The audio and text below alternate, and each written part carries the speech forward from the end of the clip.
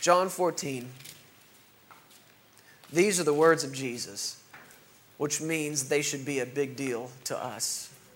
Is that right? Aren't His words a big deal to you? Well, He said here in John chapter 14, verse 21, He said, "He who has my commandments and keeps them." How would we say that? That's somebody who Jesus' words is a big deal to them. He who has the commandments of Jesus and keeps them, that just simply means the words of Jesus are a very big deal to them. That means they've given the words of Jesus first place. That means they've made His word first word, last word, and every word in between. That means they've got a word from Jesus, and even though there's 100 other words from people around them, well-meaning people, family and or strangers or co-workers or anyone else, and anytime there's another word that doesn't line up with that word they have from Jesus, they very politely put it away. Because they've got a word from Jesus. They have His commands and they keep them. It is He who loves me. Do you know that's a sign that you love Him? You don't really have to focus so much on the doing of the commandment. You don't really have to focus so much on the performing of it, the doing of it. If you'll get over onto the love side of it, knowing that you love Him because He first loved you. And if you'll just spend time, I've been looking at this the last several days on my way here and just meditating on it. And this comes up in the very next chapter. If you'll spend time abiding in that love. What does that mean? Hanging out in it. Continuing in it.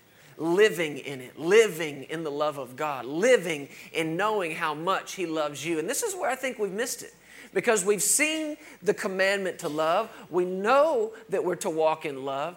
But we've taken and prioritized our love and walking in it towards other people before knowing how much we've been loved by Him. And it's not going to work. It will not work. Simply because you can't give what you don't have.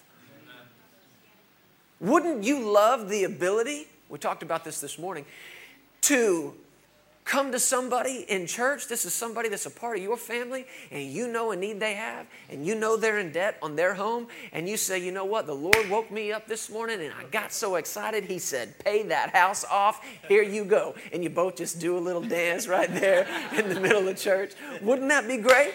I'd love it. Would you love it? I'd love to do that. Why am I not doing it? I ain't got it. That's the only reason. You can't give what you don't have. I know the Lord really started waking me up to this. I saw it in the book of John chapter 10, verse 10, where Jesus said, the thief comes to steal, kill, and destroy, but I've come that you'd have life.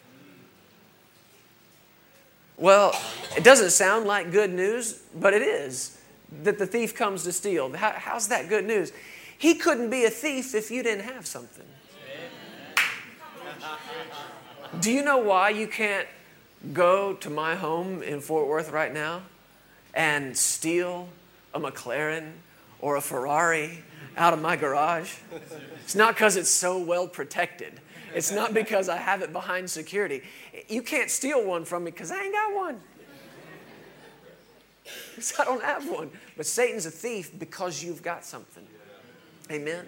And I started seeing that train of thinking, and I know we're kind of on another side of it here, but if even when you've got the desire to do something, you can't do it until you have it. You can't give something you don't have. Yes, I want to walk in love. Yes, that's the royal commandment. Yes, it's the commandment of the Word of God, but it cannot come to pass in my life until I've got a revelation of how deeply I am loved. Because what I need to give you is the overflow. And this is what we've been on all weekend. Filling up, feeding on the love of God until it fills up in me and I grow in it and I grow in it and I grow in it and I grow in it and I increase in it. And as I fill up with love, what does it do? It flushes out fear. It flushes out worry. It flushes out lack. It flushes out anything that is not God or of God. It flushes all that out. The same way if you were to take a glass that had a little bit of liquid in it and you just ran the water in it, it's going to fill up and it's going to fill up. But in that process of filling, it's taking everything else and bringing it out and getting rid of it until there's only water in there. That's what love does to fear. Flushes it out. And we're filling up on it and we're filling up on it. And it's not like we've self-imposed love. We're not turning love into a law in the sense that with that law came no power to do it. No, love's not a law like that. It's the law of liberty. With the command to love came the ability to do it. As long as you've got a revelation of how much you are loved. He who has my commandments, I started to say this a moment ago, you don't have to focus so much on the commandment side if you get over into the love side of it, abiding in the love of God. And this is what Paul really was saying to the people in the church of Galatia, where he wrote to them, and they had been saved by grace. They heard the word on Jesus, but then somebody else came along and said, yeah, that's good, but you need this too. You need these laws. You need these commandments. You need the circumcision or that outward demonstration in the flesh. Grace is good, but it's not complete. And Paul was not happy with that. He said a couple of nice things in the first couple of verses, but then he just led into them and said, why'd you trip up so soon? What happened to you? And in chapter 5, he said, look, the works of the flesh are evident. And I think we've heard that word flesh and automatically associated it with the desire to do bad. And there is a carnal nature, and there are all those things, the temptations and things we deal with by the word. But when he said flesh, it's not just limited to the desire to do bad. It actually encompasses the desire to do good, but leaning on the arm of the flesh to do it. And he said the works of the flesh are evident. It's obvious what happens when you lean on flesh to do good. And he gives them this big long list that include things like murder, adultery, fornication, uncleanness, lewdness, idolatry. All of this comes from trying to do good in and of your flesh. He said the works of the flesh are evident. But then he said the fruit of the Spirit is love. The nature of God, the seed of the nature of God planted in you, bearing fruit. What is fruit? It's overflow. Isn't it? It's a seed that was in the ground that grew and grew and grew and grew and grew and overflowed into fruit. It's overflow. And fruit is proof. You don't walk up to an apple tree with apples hanging off every limb of every branch and you say, what kind of tree is this? Why? Because there's proof hanging from it. It's an apple tree. Fruit is proof. And love in your life is nothing but proof that the seed of love got planted and it grew and you're overflowing. Joy in your life is proof that the seed of joy got planted and it's overflowing. And he ended it by saying this: love, joy, peace, patience, kindness, gentleness, self-control, so on. He said, against such there is no law. Amen. In other words, if you're so intent on keeping this law, fine. Here's how you do it. Let love have its way. When love has its way, you're not going to murder somebody. You're not going to steal from them. You're not going to covet. When love has its way. Against such there is no law. Get over onto the love side of it and you'll keep the commandment. Amen? Man, I feel like that was really good preaching. I was, maybe from this row right here. Would you, is that? Thanks, guys. I appreciate it. That's awesome. He who has my commandments and keeps them, it is he who loves me. And he who loves me will be loved by my Father. And I will love him and manifest myself to him. I love it. That's what I want. Anybody else? Amen. This is what we're after. And we want to preach this thing until it quits being the topic of the message and becomes the atmosphere of the room. Yes. Where the manifestation of Jesus isn't just something we're talking about, it's something we're breathing. Yes. Breathing it in, breathing it out. A manifestation of the presence of Jesus. Praise the Lord. We talked about this word manifestation meaning show. The Amplified even says it, I will show myself to him. I will manifest myself, reveal myself. I like the word reveal.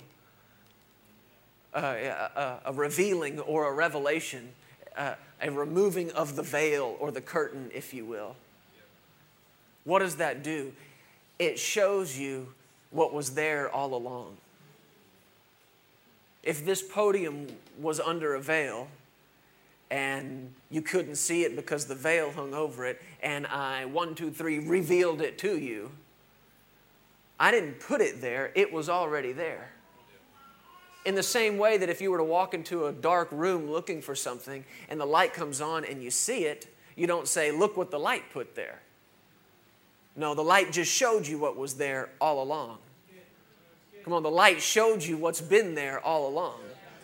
And when revelation takes place in the heart of a believer, when the veil comes off Jesus, isn't this what Paul said in 2 Corinthians chapter 3? That in Christ Jesus the veil is removed and we behold him. We see his glory as in a mirror, and we are transformed and changed into that very image from glory to glory. Why? Because the veil got removed.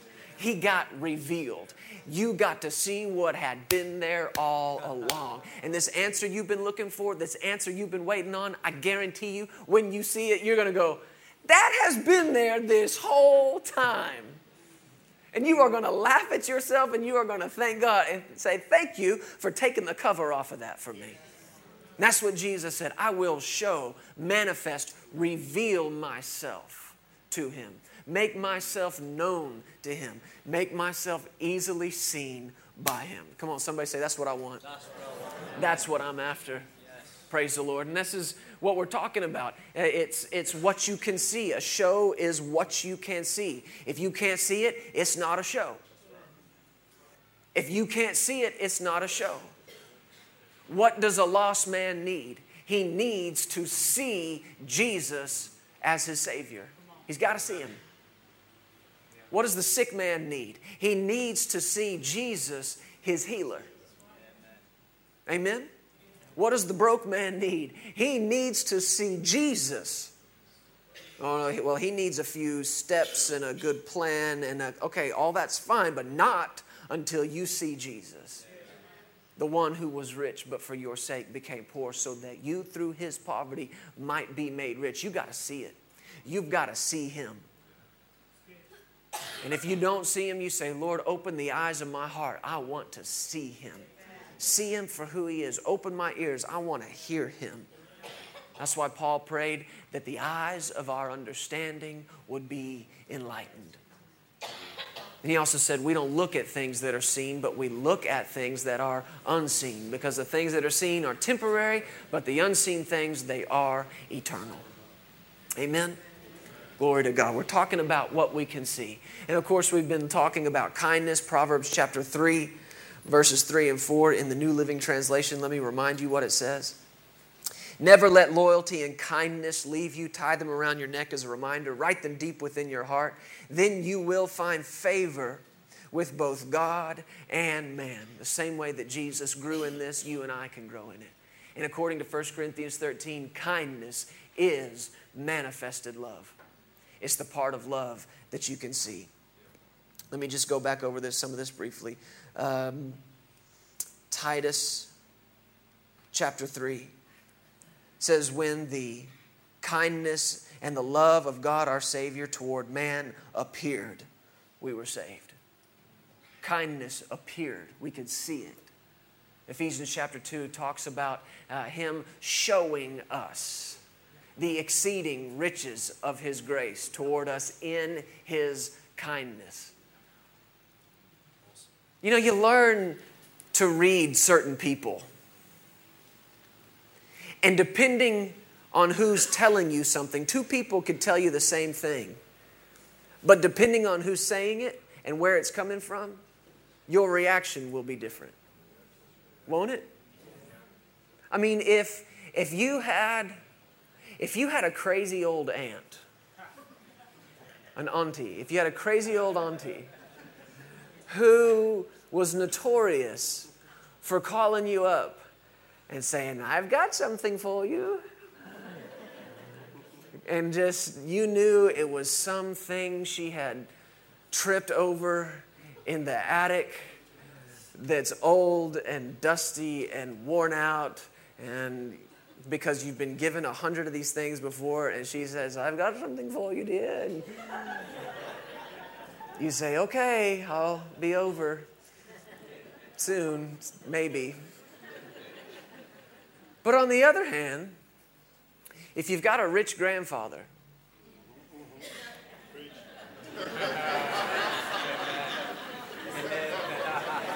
I mean, you got a granddad that is loaded. And you know the kind of stuff he's got, right? Anybody else got one of these? I got one of these. And one of my favorite phone calls is, Jeremy, this is Papa. I got something for you. Yes, sir, on my way. Ding dong.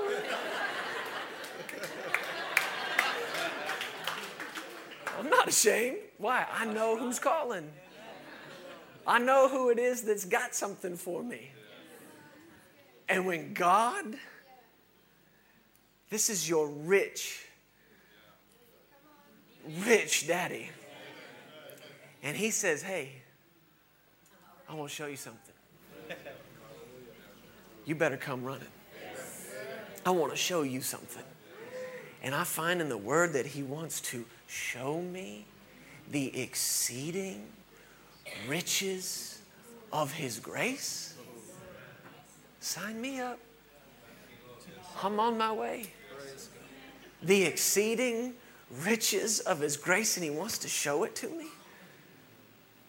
Well, how'd he show it to me? In his kindness. Oh, his kindness. If there's anything that I'm thankful that he is, it's kind. I'm so thankful he's kind. And I am so thankful that he is patient, because God is love and love is patience. And if love is patience, then God is patient. And God is love and love is kind. So if love is kind and God is love, then God is kind. And I am so thankful that he is. So thankful. After all the dumb stuff I've done, so thankful that he's kind. And still he says, hey, Jeremy, we'll show you something. It's the exceeding riches of my grace to you in his kindness. Amen? Amen. Glory to God. I want you to help me with this tonight. Go with me to the book of 2 Samuel, chapter 9. And now we're getting into some things that are new to me. And I've been meditating on this for over a month now, and have not yet been able to get it out. I think we've gone to probably, 3 or 4 different places where I fully intended to get to this, but never could. And here it comes. And I need your help with it. Can you be in agreement with me on this tonight, that the Lord will say what he wants said? Was preparing to preach at home, literally in our home, to our family night group. And I asked the Lord, I said, Lord, I didn't have my Bible open or anything. I was just praying. And I said, Lord, I want an example from your word. I want a picture of your kindness. And I was thinking something from the Old Testament that just shows your kindness. And this seemed like such a random thought. And I thought, David and Mephibosheth. Now, folks, that's got to be God. Because I'm not often thinking David and Mephibosheth. I can barely pronounce Mephibosheth. And I can tell you, in the few years of preaching that I've done, I've never preached on David and Mephibosheth. I was familiar, though, with the story, and I got to thinking about it when that came up in my heart, and I thought, I think I could see how that would be considered kindness. So I looked it up and found where it was, and I got to 2 Samuel chapter 9, and I'm reading it out of the New King James. And most of your Bibles will do this, but the title of the chapter is David's Kindness to Mephibosheth. And I thought, that's so cool. It says kindness. And then I started reading it. Listen to this. Chapter 9, verse 1. Now David said, is there still anyone who is left of the house of Saul that I may show him kindness? Do you want to know the dance I did when I read that? Because I've been preaching on the love show and how kindness is the part of love that you can see. And up out of the bottom left-hand corner of my heart, where I never go looking, comes David and Mephibosheth. And I find the very first verse, David crying out, is there anyone who is left in the household of Saul that I may, say it with me, I just love to hear it, show him kindness for Jonathan's sake. Oh, this gets better. It's getting gooder. Some good American for you right there. It's just getting gooder and gooder. Verse 2. And there was a servant of the house of Saul whose name was Ziba. So when they had called him to David, the king said to him, are you Ziba? And he said, at your service. Verse 3, the king said, is there not still someone of the house of Saul to whom I may show the kindness of God? Can you tell what's on David's brain? Can you hear what's in David's heart? It's so clear. I want somebody to show the kindness of God. Give me somebody. When's the last time you just got hungry and desperate? I got to be kind to somebody. Just give me somebody to show some kindness to. I think a lot of times we're walking around just on the verge of taking somebody's head off their shoulders. The next time somebody says anything to me, I don't care if they look at me funny, I am about to just give me somebody to hit. But can you hear this in David? Can you hear the heart of God rising up in him? And I love that he said this, to whom I may show the kindness of God. It's not just his own niceness. This man has a revelation of how kind God is. And he's about to overflow with it onto somebody. Where did he get this revelation? Well, if you were to back up, we won't for time's sake, but if you were to back up 2 chapters, you will hear David say to the prophet, it's not right that I live in this house of cedar, this castle, this king's quarters. And God dwells in a tent. He said, it's not right. I'm going to build God a house, and it's going to be massive. It's going to be the most magnificent thing this world has ever seen. And the prophet just said, yeah, do whatever you want.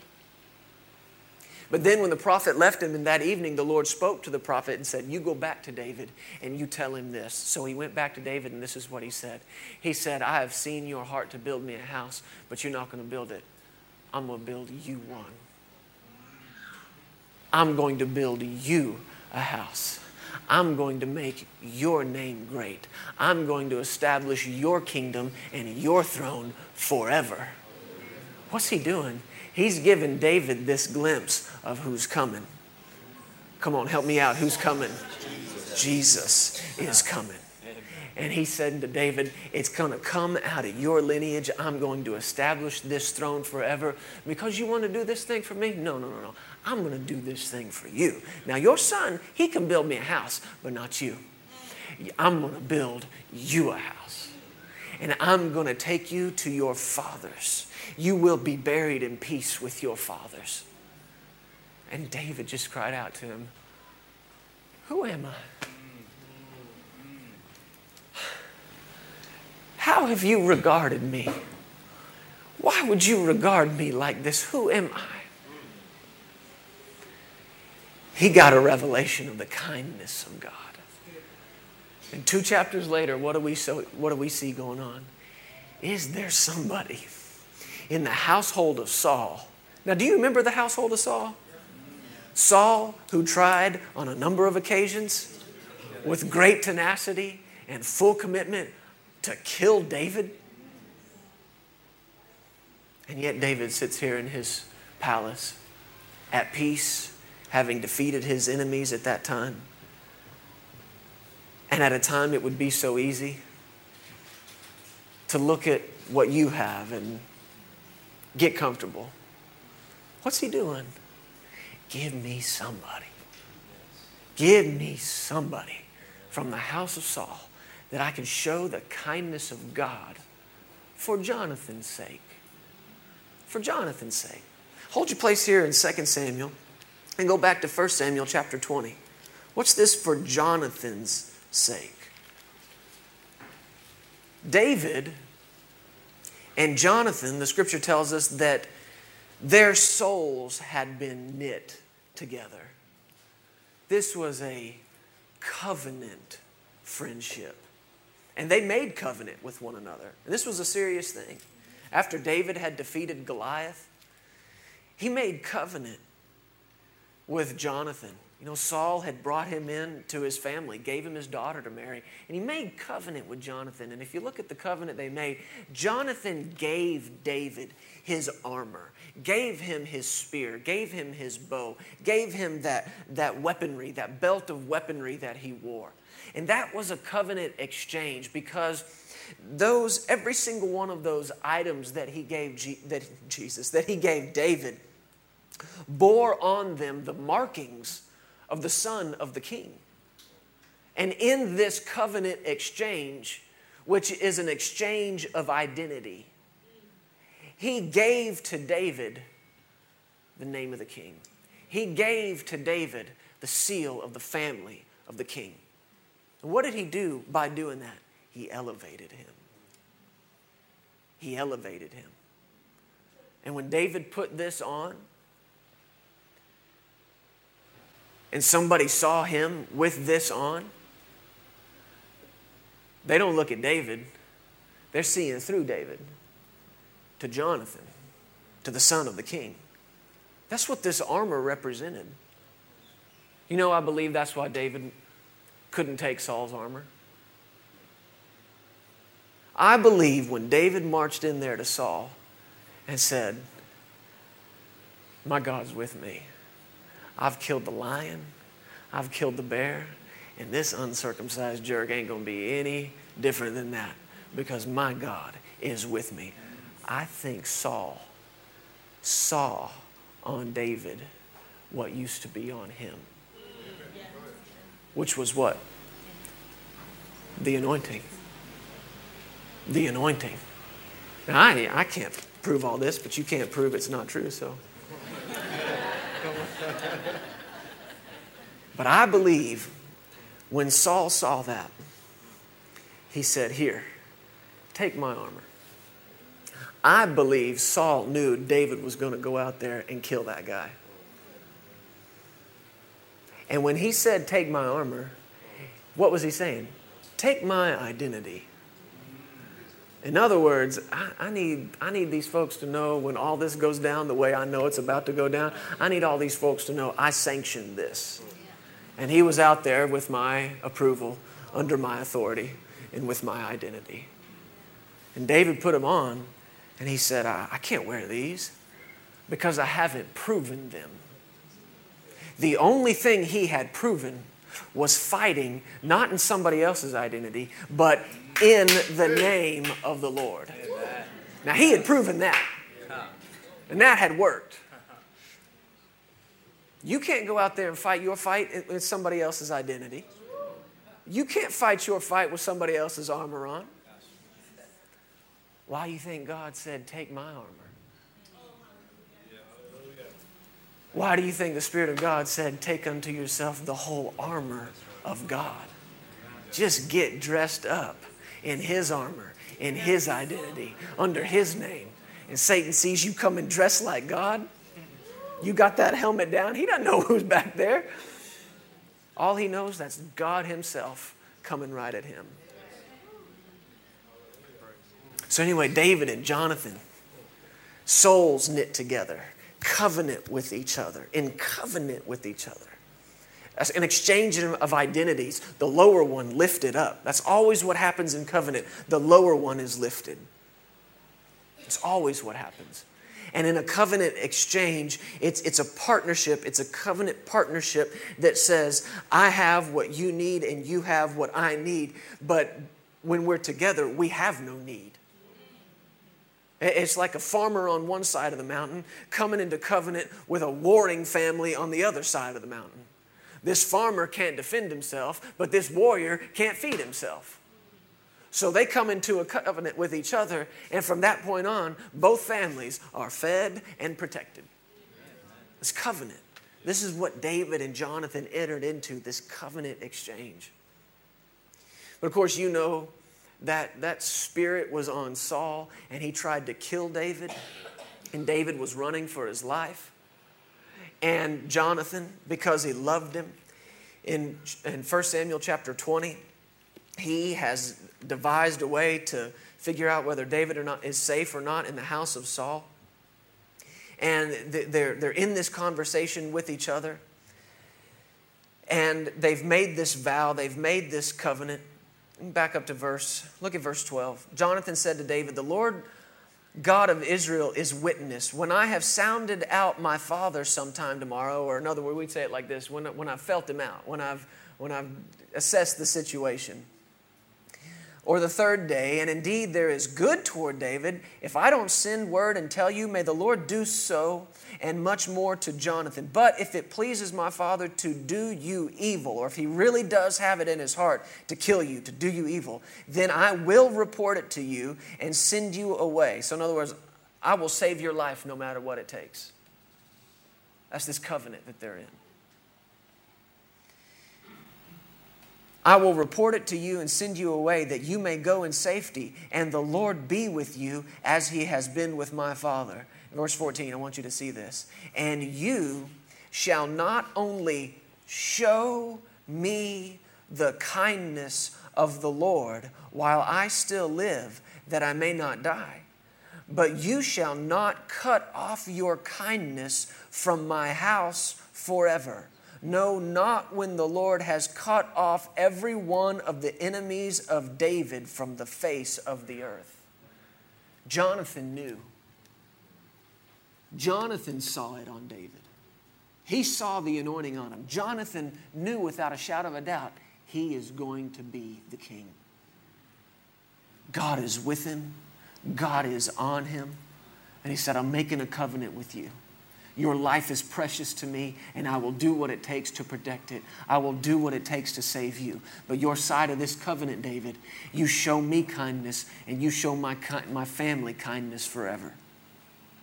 And David and Jonathan entered into this with each other. Verse 23, and as for the matter which you and I have spoken of, indeed, the Lord be between you and me forever. He says it again in verse 42, may the Lord be between you and me, and between your descendants and my descendants forever. I like that. The Lord is between us. In other words, there's nothing between me and you, David, but God himself. Nothing between us. There's nothing between us. And David's side to that covenant when he became king was to show the kindness of God. Then you go back to 2 Samuel now, chapter 9, and now you hear what he says. Verse 1 again, is there still anyone who is left of the house of Saul that I may show him kindness for Jonathan's sake? Did you know you can show kindness to someone and it have nothing to do with that person, but for the sake of somebody else? Watch this. For the sake of the one you're in covenant with.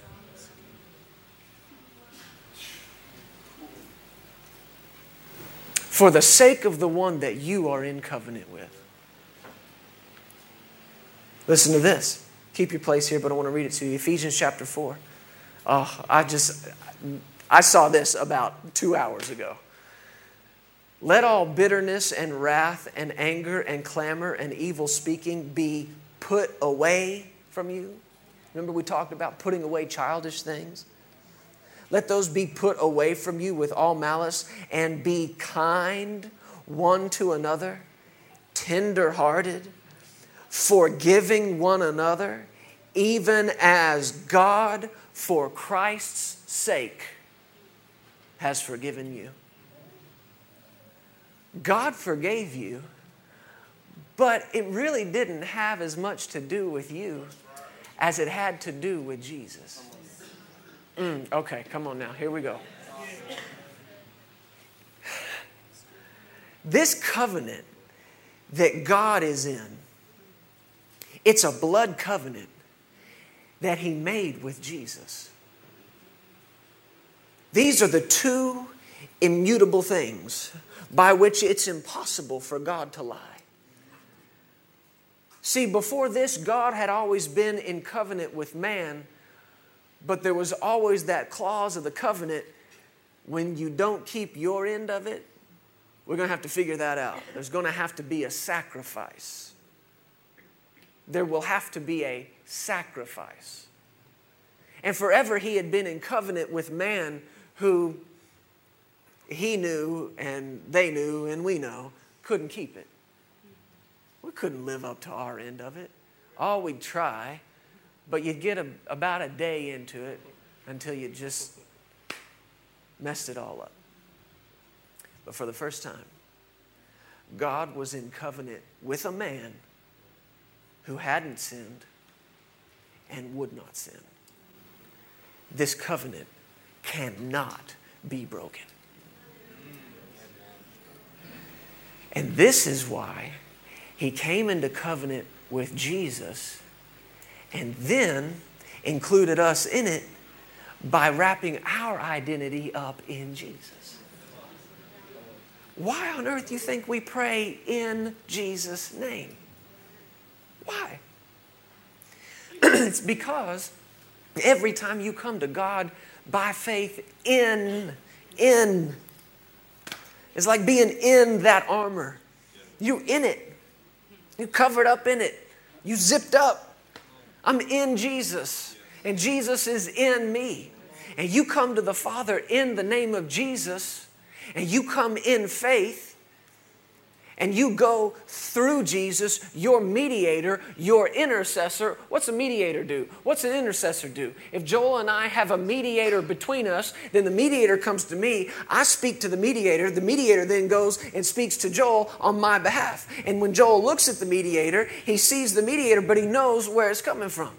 You see that? Jesus is our high priest. That's what the high priest did. That's who the high priest was. He was the representative of God to man and man to God. That's what the high priest was. That's what he did. That's who our high priest is. He's the one. Man, you got a high priest right now in the presence of God, not just representing God to man, representing man to God. In other words, God Almighty, creator of heaven and earth, God of the universe. When you look at man, look at our mediator. Judge man on how you judge our mediator. Look at our representative. It's like we all got together and said, okay, who's going to go to God for us? And it's like we took a vote, even though we didn't. But if we had a choice, I'd pick Jesus. I'd pick Jesus. You go talk to Him for us. You go stand between us. And right now, He's standing in the presence of God. And you coming to God in Jesus' name. The Father turns to Jesus, and your prayer is coming out of the mouth of Jesus. Now, what would He not do for Jesus?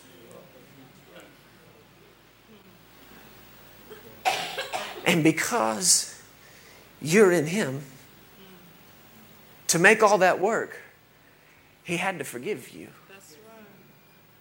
And He did it for Jesus' sake.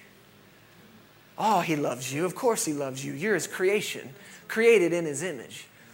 Oh, but the love that He has for Jesus. And this is why Jesus prayed that you and I would come to know the love of the Father.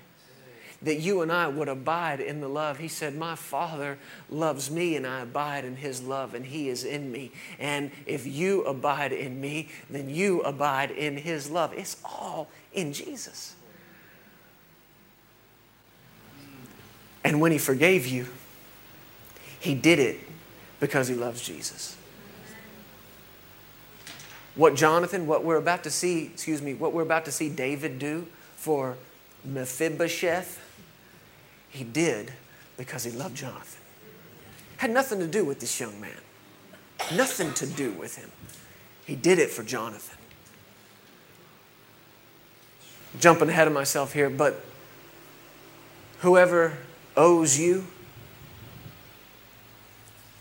and you've been wrestling with forgiving them, quit looking at them. You're not forgiving them for their sake. Yeah, it'll have an effect on them. It'll really have an effect on you. But you're doing it because of the one you're in covenant with. God, I'm going to forgive them. You know how I feel. We don't even need to talk about it. But I'm going to forgive them because of what you did for me. And I'm going to do this to them for you. I don't know if you've ever heard the Lord say that. Ever had him ask you to do something and you were wrestling with it on the inside, but then he came back and said, would you do it for me? If you got a heart for him at all, that should end it right there. Yes, sir, I would do it for you. Thank you, Jesus.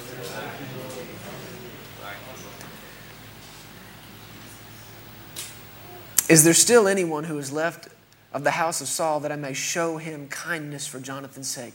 The servant in the house of Saul, his name was Ziba. He called him to David. David said, are you Ziba? He said, at your service. And David said in verse 3 again, is there not still someone of the house of Saul to whom I may show the kindness of God? And Ziba said to the king, there is still a son of Jonathan who is lame in his feet. Lame in his feet. He's lame. So the king said to him in verse 4, where is he? Ziba said to the king, indeed he is in the house of Machir, the son of Ammiel, in Lo-debar. Lo-debar. The name of this place, Lo-debar, it literally means no pasture, no word, no communication. This is not where you want to spend your life. No pasture, no word, no communication. You know how they say word travels fast? Not to Lo-debar. It does not travel there. It's that remote. It's that far out. So David said, oh, really? He's lame, huh? And he's in Lo-debar? It's kind of far. So David said, is there anybody of the house of Saul that's like in the neighborhood? Is there somebody in walking distance? Did David say any of this? No. Then King David sent. I want you to circle or underline this word sent. And brought, circle, underline the word brought. He sent and brought him out of the house of Machir, the son of Ammiel, from Lo-debar. Now when Mephibosheth, when Mephibosheth, the son of Jonathan, the son of Saul, had come to David, he fell on his face and prostrated himself. And honestly, probably out of fear. Because the only reason he was in Lo-debar was his nanny, if you will, went on the run. And people were afraid of David. Why? Because Saul had tried to kill him, and they just assumed he's going to get even.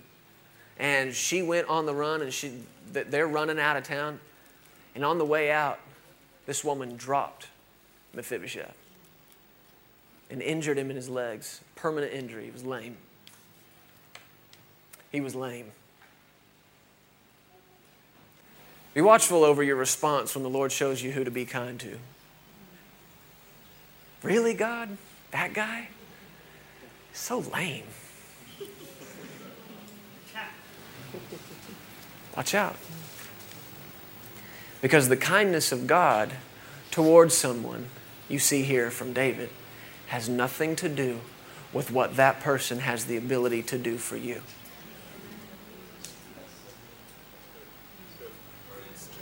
The kindness of God in you and overflowing out of you is not motivated and has nothing to do, is not contingent upon whether or not you think that person has any ability to do something on your behalf. You come across a rich guy, you come across somebody who's well off and has a lot of resource and a lot of ability and can really set you up. Oh yeah, sure, you can be kind to that guy. Way to go. Anybody could do that. But when he shows you somebody that's got nothing, can't do a thing in the world for you, be watchful over your response. This should be our response. David sent, and he brought him out. This word sent, I was looking at it. You know what else it means? It means to reach. It means to stretch. What a picture that creates. David reached for this young man. When he sent for him, he was reaching for him. He was reaching out to this young guy. And to reach out to someone is to reach beyond whatever distance separates you. Whatever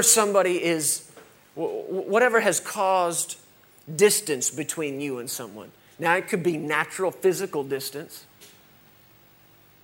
And hey, I know something about that.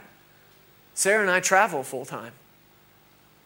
The Lord said to us, preach the gospel. We're not sitting at our house waiting on everybody and their churches to all come show up at our house. No, what are we doing?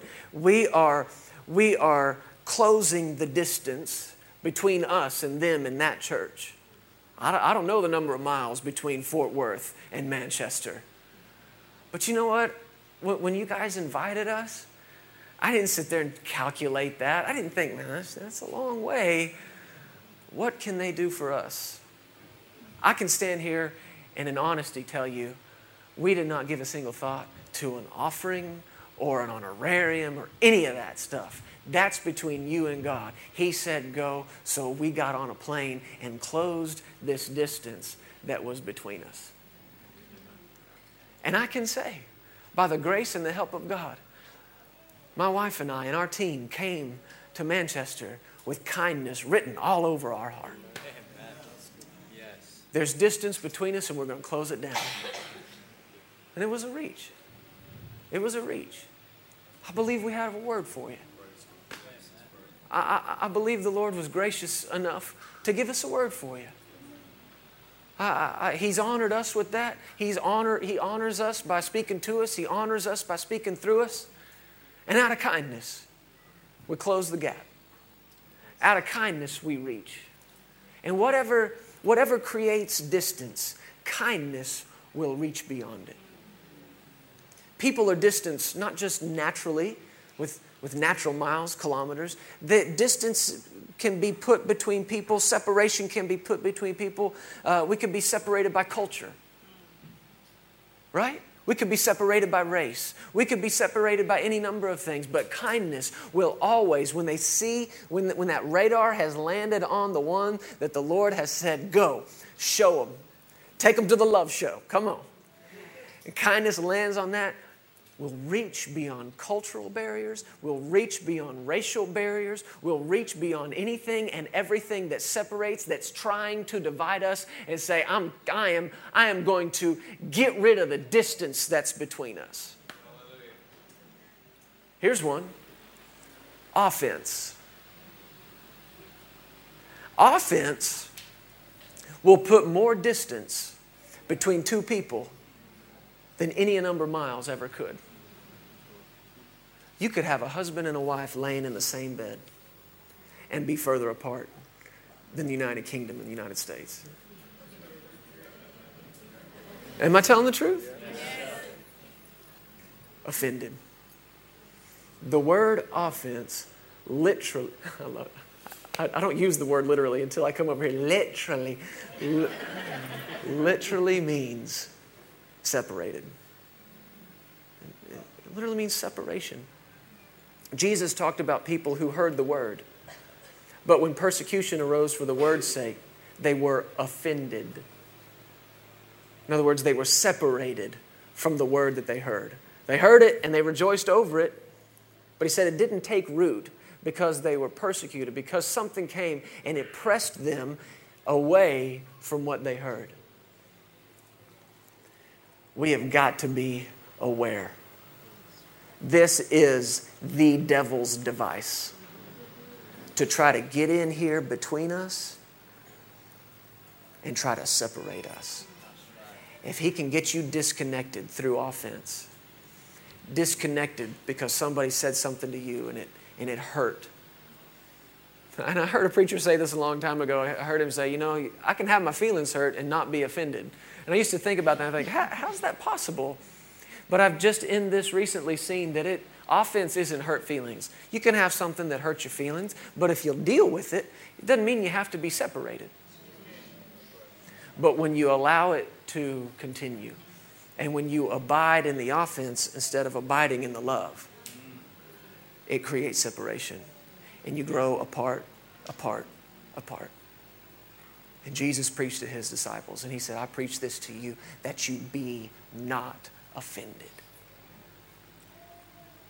If you refuse to let anything separate you, if this is your church home, and if you know God has called you here, then you make the decision right now, my skin is thick. You know what I mean by that? My skin is thick. I cannot and will not be separated from this place. Become unoffendable. Unoffendable. Because this is the devil's scheme. This is what he does. If he can't get somebody in sin, if he can't get somebody just tripped up in some public display of stupidity and sin, then what's he going to do? He's going to try to get in here and start talking and start whispering and trying to get people separated from one another, because it's only the power is in our connection. You become disconnected, you become powerless. And I told you this morning, I believe the Lord wanted to do some healing in here tonight, and I think it has to do with this. There's some heart healing that needs to take place. And maybe you've been offended, or maybe you know somebody who is offended, maybe offended at you. And you're thinking, I didn't do it. I didn't say it. It's all a misunderstanding. I don't know what to do. You're separated, and that gulf between you is getting bigger. Come on, right now. Right now. Let the kindness of God rise up in you and reach. Reach. Under that old covenant between God and man, because God knew man couldn't do it, he couldn't keep it, he said, here, I'm going to have to give you this sacrifice. We talked about that a moment ago. I've got to give you this sacrifice. And when the man came to that sacrifice, the high priest and the congregation watching this, that sacrifice, that animal, it didn't just represent sin, although it did, and they imparted their sin to it. To that man, that animal represented not just the sin, but the distance the sin had created between them and God. And that's what that animal represented. And when that high priest put that animal to death, every man standing out there saw that as the death of the distance between him and God. It's time we put to death the distance between us and our brother, between us and our husband and our wife and our family. It's time to put the distance to death. How do you do it? It starts with your reach. But he didn't just reach to him. It says he sent and he brought him. That word brought also means draw. Isn't that interesting? What is kindness but drawing power? And we know that's what's happening. Give me somebody to be kind to. He sent for him. He reached to him and he drew him. He reached out to draw in. He reached out to draw in. This is what kindness does. It reaches out, it draws in.